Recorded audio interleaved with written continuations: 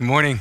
My name is Chris Lindberg. I'm one of the pastors here at Community Covenant. My wife and I, we've been coming to church here for a little over 3 years now, and we just love being a part of this community. We love being a part of a community that is seeking after God's heart, that is longing for the direction of God's Spirit. More so in this time that we find ourselves in transition, where we're looking forward to a future where we're uncertain as to where our church is going to be. I just wanted to say that we're so blessed to be a part of this community. We're so blessed by the stories that come through this community. And there's an excitement for us moving forward to see what God does with this church. Amen? Amen. So this morning, the title of this morning's sermon is called An Appetite for Righteousness. It's called An Appetite for Righteousness. Now, I mentioned my family a little while ago, and for those of you that do not know, my wife Renee and I, we have 5 growing boys with 5 growing appetites, ranging from 3.5 years of age all the way up to 14.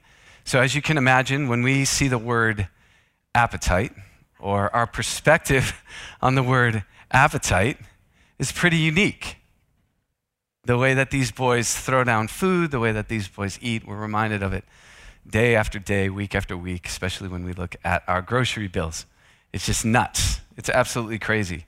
I'll say this, that I will have seen more pancakes consumed at my kitchen table than probably all of you put together combined in your lifetime. It's crazy. The amount of pancakes that my boys can eat is absolutely insane, but it's good.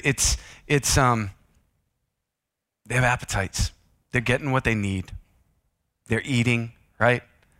So what we're going to find out this morning, or what we're going to look into this morning, is that just as food and water, and in our case, pancakes, are essential for physical life, the Bible says that righteousness is essential for our spiritual life. An appetite for righteousness is essential for our spiritual life and for our spiritual growth.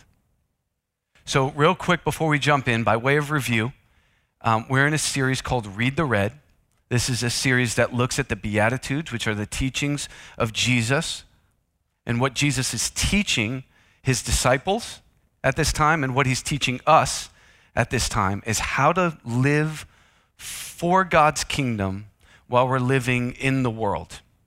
So the Beatitudes are instruction on how we enter into God's kingdom here on earth, because that's where we find ourselves, God's kingdom here on earth. Greg taught us the first week how God's kingdom is here. It's what we call the already, but it's also to come.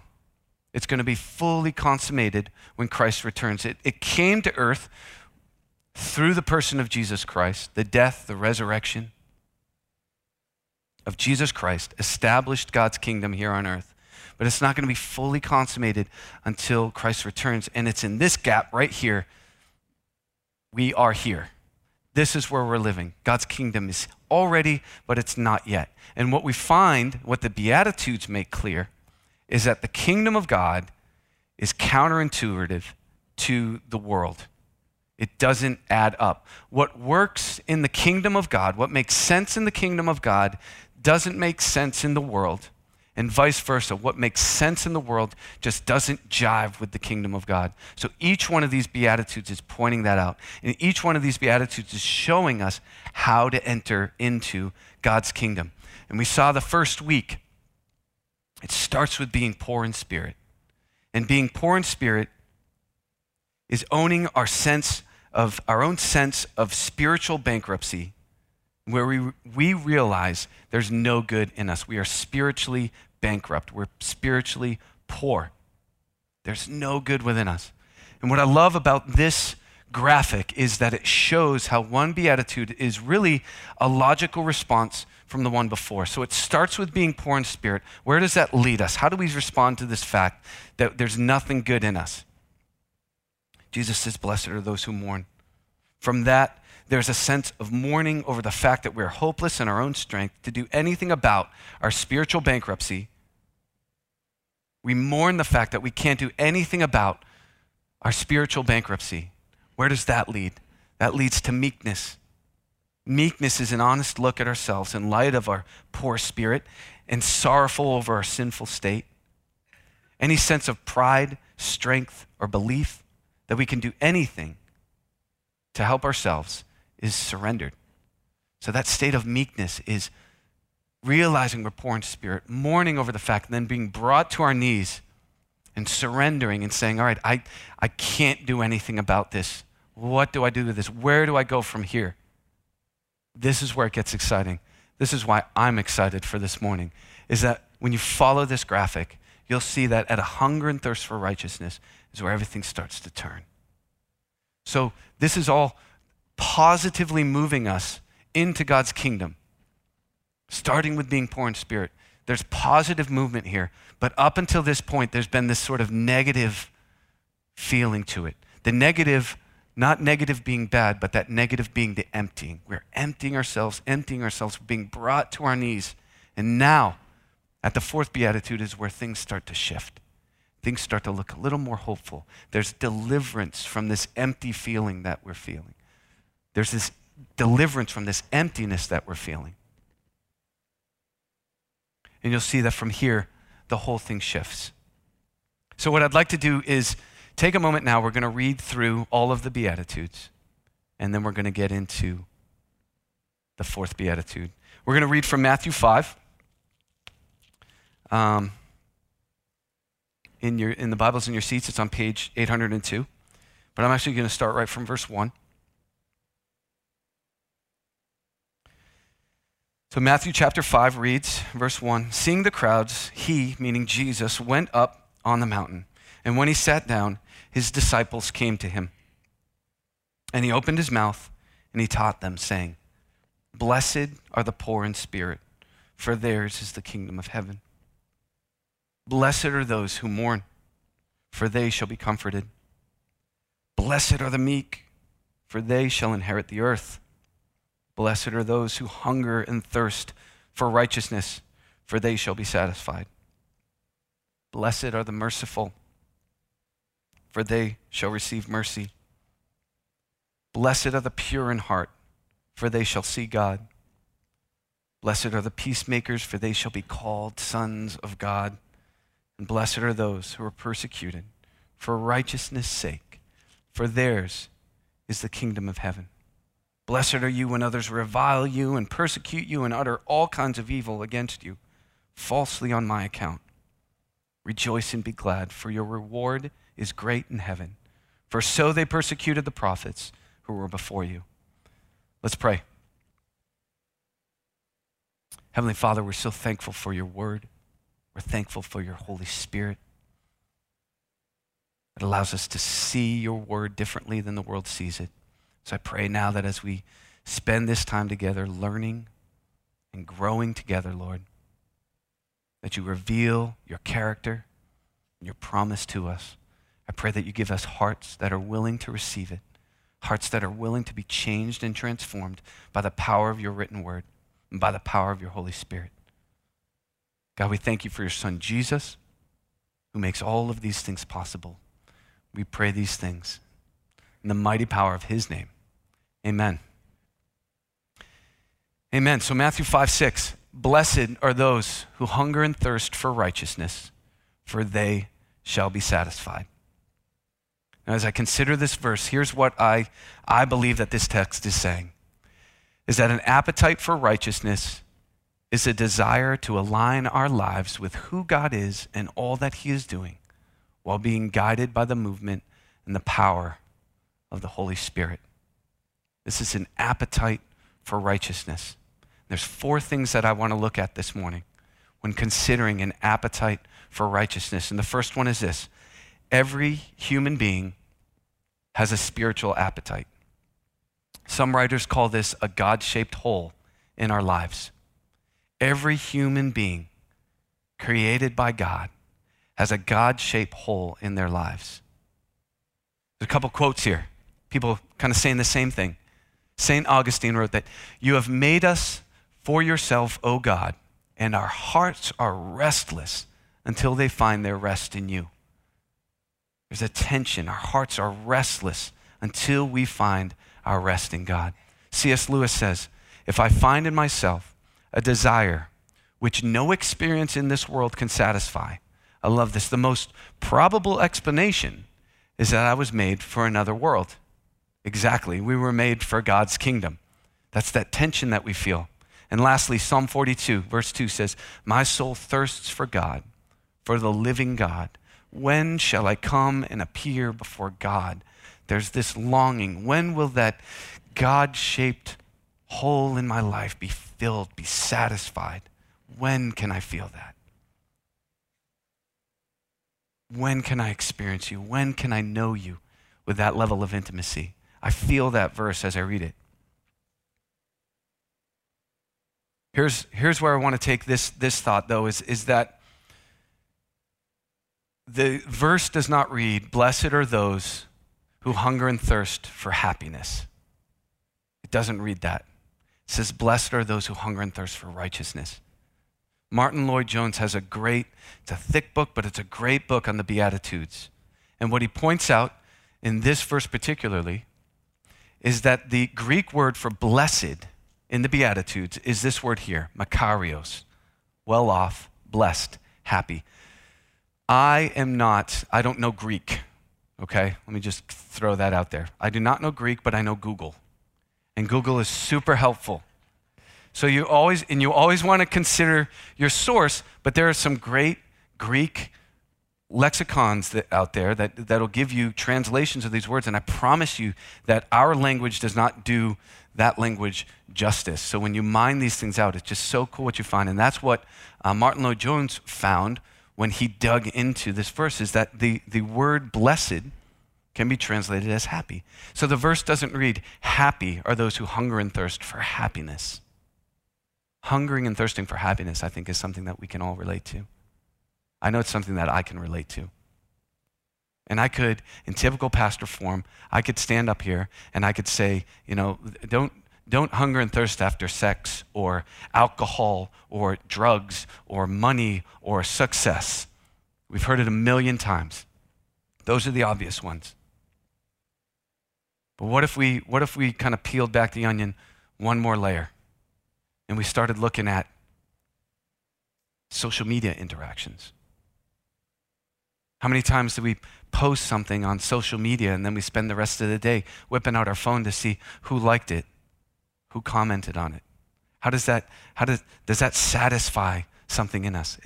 Are we filling the gap in with some sort of satisfaction, some sort of fulfillment, some sort of happiness when we interact in that way? Here's another one. What about our kids? For those of us that have kids, what about kids? How easy it is to attach happiness to the success of our kids. I have 5 boys, 4 of them play soccer. On average, this time of year, we're going to about 7 soccer games a weekend. It's crazy, but it's only for a short time. Excuse me. But these are beautiful things that God has given us to enjoy, but they're not things that we attach happiness to. The verse reads that happy is the person who hungers and thirsts for righteousness. These are all good things. But let me tell you this second layer stuff is right where the devil wants us to exist. All day. If we want to call out sex and drugs and alcohol and all the obvious ones, and we want to just hang them on the wall and say, those are bad things, let's be all in agreement that those are bad things, that's fine. He'll give those to us. He'll let us see those things. He'll let us call out those things. But the way the devil operates is he deceives. And so it's these other things that, although they may seem good, we have to be sure that we're not replacing them with righteousness, because he'll let us live on that layer all day. He's fine with that. You want to call out the big ones? That's fine. But you want to get deceived into thinking that your happiness is found in social media responses, or your happiness is found in how well your kids are doing. He'll let you live in that realm all you want. Here's another one. What about volunteerism? And then even one layer below that, what about volunteerism at church? That's a tricky one. If we're looking to feel happy and satisfied because of all that we are doing for the church, then that's an empty pursuit, and it's going to produce an empty brokenness. Because we've said it before from this platform. We've said, you give us time and we'll let you down as a church because we're just full of broken people. So that pursuit of broken happiness, that pursuit of happiness, of some sort of validation, that's just always going to come up empty. So we have to be careful because the devil uses these things that seem good and they sound good and they look good and maybe they feel good, but they're not the bad ones. But if we're replacing righteousness, if we're making that our pursuit rather than righteousness, then he's going to let us exist in that all day. And I know for myself, I'm speaking to myself in these moments. I need to catch these moments. The Bible says in 1 John chapter 2, verses 15 to 17, it says, "Do not love the world or the things in the world. If anyone loves the world, the love of the Father is not in him. For all that is in the world, the desires of the flesh and the desires of the eyes and the pride of life," that's the one that gets me, the pride of life, "is not from the Father, but is from the world. And the world is passing away along with its desires. But whoever does the will of God abides forever. Blessed are those who hunger and thirst for righteousness, for you will be satisfied. Whoever does the will of God abides forever." So that leads to the second point. Only God can satisfy this appetite. Only God can fill a God-shaped hole, a God-shaped emptiness in our souls. Only God. Now, real quick, when we look at the word righteousness in this verse, the word righteousness is different than what theologians call justification. So what justification is knowing that we are justified before God, knowing that we have been made righteous before God. The life, the death, the resurrection of Jesus Christ, the Bible says, allows us, gains us access, grants us access. That gracious act grants us access before God to be made righteous. That's called justification, righteousness. We have been made righteous through Jesus Christ. What this verse, the word righteousness in this verse, is something different. It's another Greek word that I'm not even going to try and pronounce. But it's more than justification. And it says in 2 Corinthians 5:21, it does say that for our sake, he made him to be sin who knew no sin, so that in him we might become the righteousness of God. That's a different kind of righteousness than this next word. This next word, which I said I'm not going to even try and pronounce, we can do our best at it, but I know the definition of it. And the word righteousness in Matthew 5:6 talks about the act of doing what is in agreement with God's standards, the state of being in the proper relationship with God. So righteousness in Matthew 5:6 is different than the righteousness we talk about in justification. Righteousness in Matthew 5:6 talks about movement. There's a movement here. There's an alignment here. The act of doing what is in agreement with the standards of God. You go back to that big idea that I shared earlier. An appetite for righteousness is a desire to align our lives with who God is and all that he is doing.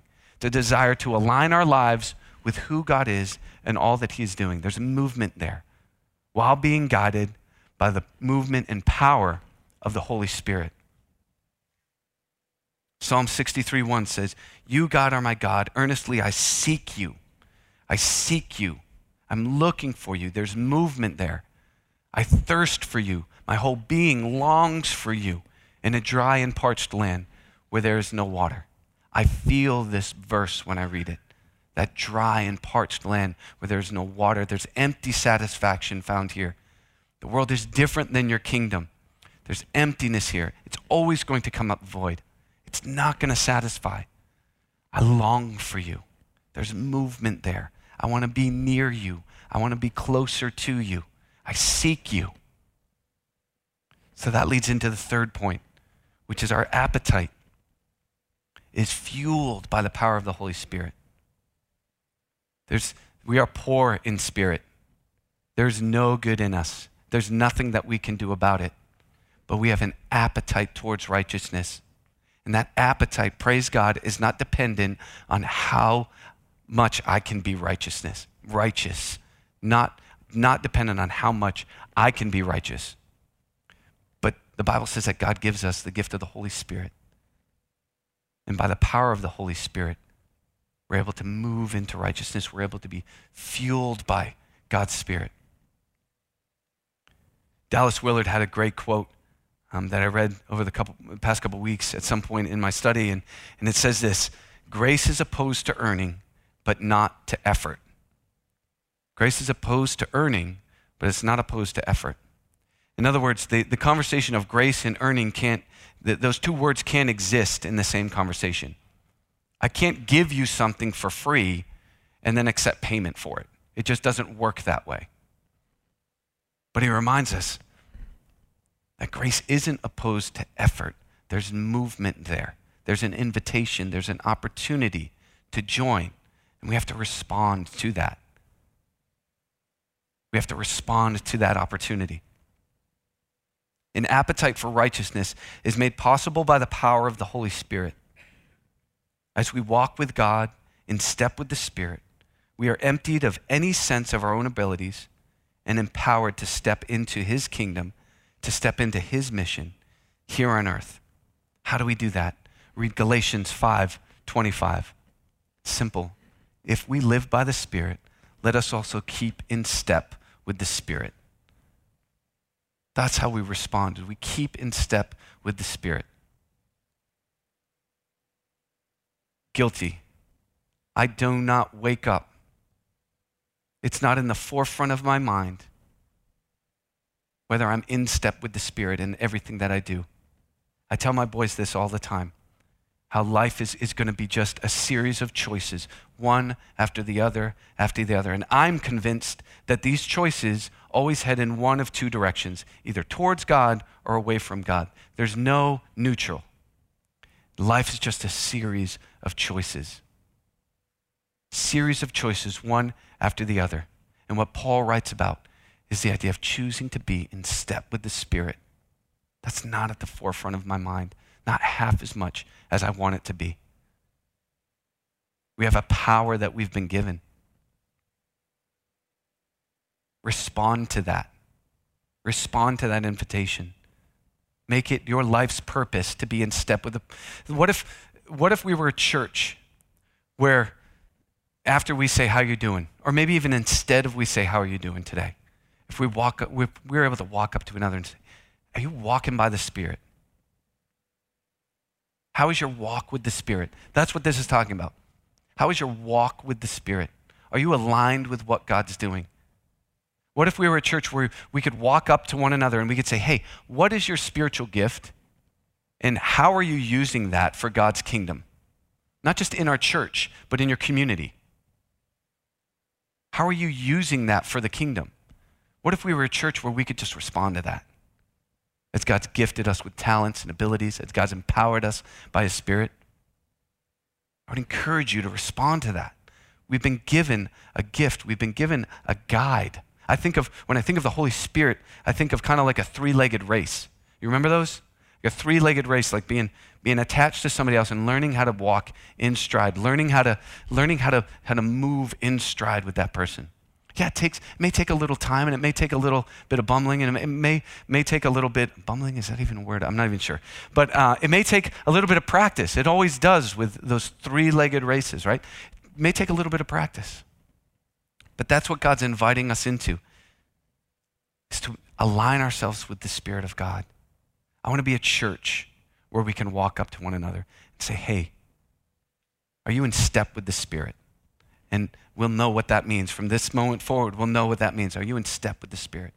But then even more than that, to be a church where someone can respond and say, I'm not. I'm out of sync.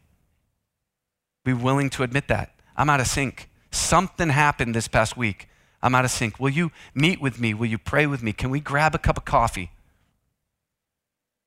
Let's encourage one another to walk in the Spirit. A hunger and thirst for righteousness is only fueled by the power of the Holy Spirit. We need to be a church that is aware of that. I do not talk about the person of the Holy Spirit half as much as I want to, half as much as I should. We need to be a church where that is normal conversation, because the Holy Spirit is alive in us, and empowering us. It can't be something that I'm just leaning on. It can't be something that we're just leaning on. It can't be something that we just acknowledge and we say, yeah, it's good, it's there. I love the idea. That's great. But then we just stand still. There's movement. And entering into God's kingdom requires that movement, a hunger and a thirst for righteousness, empowered by the Holy Spirit.